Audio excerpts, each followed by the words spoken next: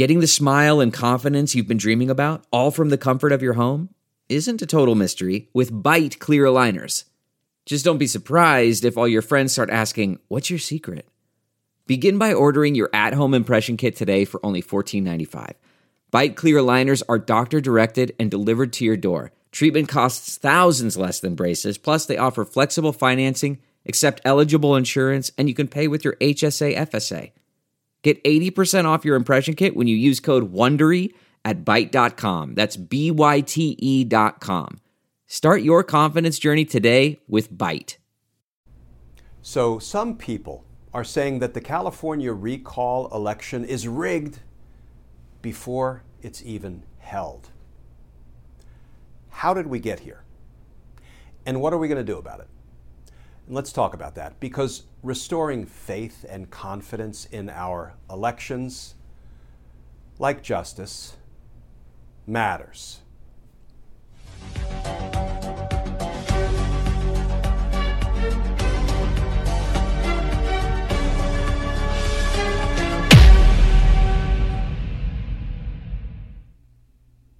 Hey all, Glenn Kirshner here. So let's talk about the California recall election, because the presumptive loser, Larry Elder, announced in advance of the election that the election was rigged, right? Presumably he thinks he's going to lose, because you don't yell about an election being rigged if you think you're going to win it. Here are some of the headlines. NBC News: as Newsom leads California recall polls, Larry Elder pushes baseless fraud claims. CNN: Larry Elder isn't even waiting to call California recall election a fraud. This from Business Insider: Larry Elder launched a website claiming voter fraud in California recall. The election isn't even done yet. So friends, how did we get to a place where every time a Republican loses an election, they cry foul, right? Election losers instantly morph into election liars. Well, I submit we got here by failing to prosecute election crimes. We haven't indicted or prosecuted Donald Trump for a single one of his many election crimes, right? So that not only fails to deter other politicians who are inclined to cheat in elections or who are inclined to lie about election results, it actually encourages them. It inspires them. It rewards them, because they have a sense that they're not going to be held accountable. So why not cheat? Why not lie? You know, we have declined to hold Donald Trump accountable for his criminal campaign finance violations, crimes he committed with Michael Cohen to get elected in 2016, crimes for which Michael Cohen, Donald Trump's co-conspirator, pleaded guilty, was sentenced and imprisoned, crimes that Michael Cohen committed with and for the benefit of and at the direction of Donald Trump. We've declined to even charge Donald Trump for those election crimes.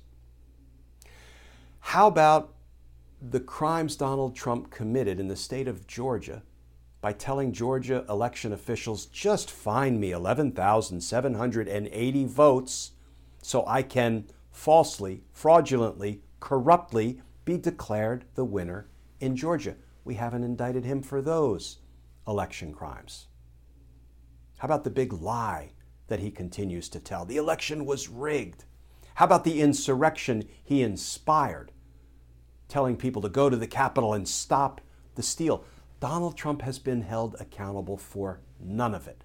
No indictments, no trials, no convictions.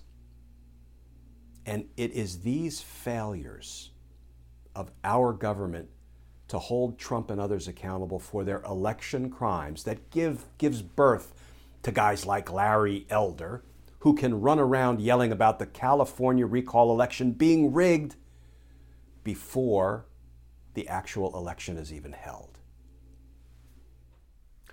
So the bottom line, friends, if we fail to timely prosecute election crimes, expect more election crimes.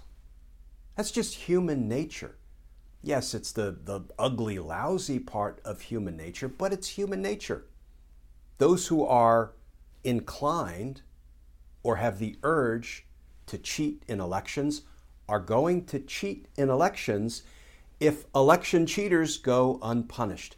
Human nature.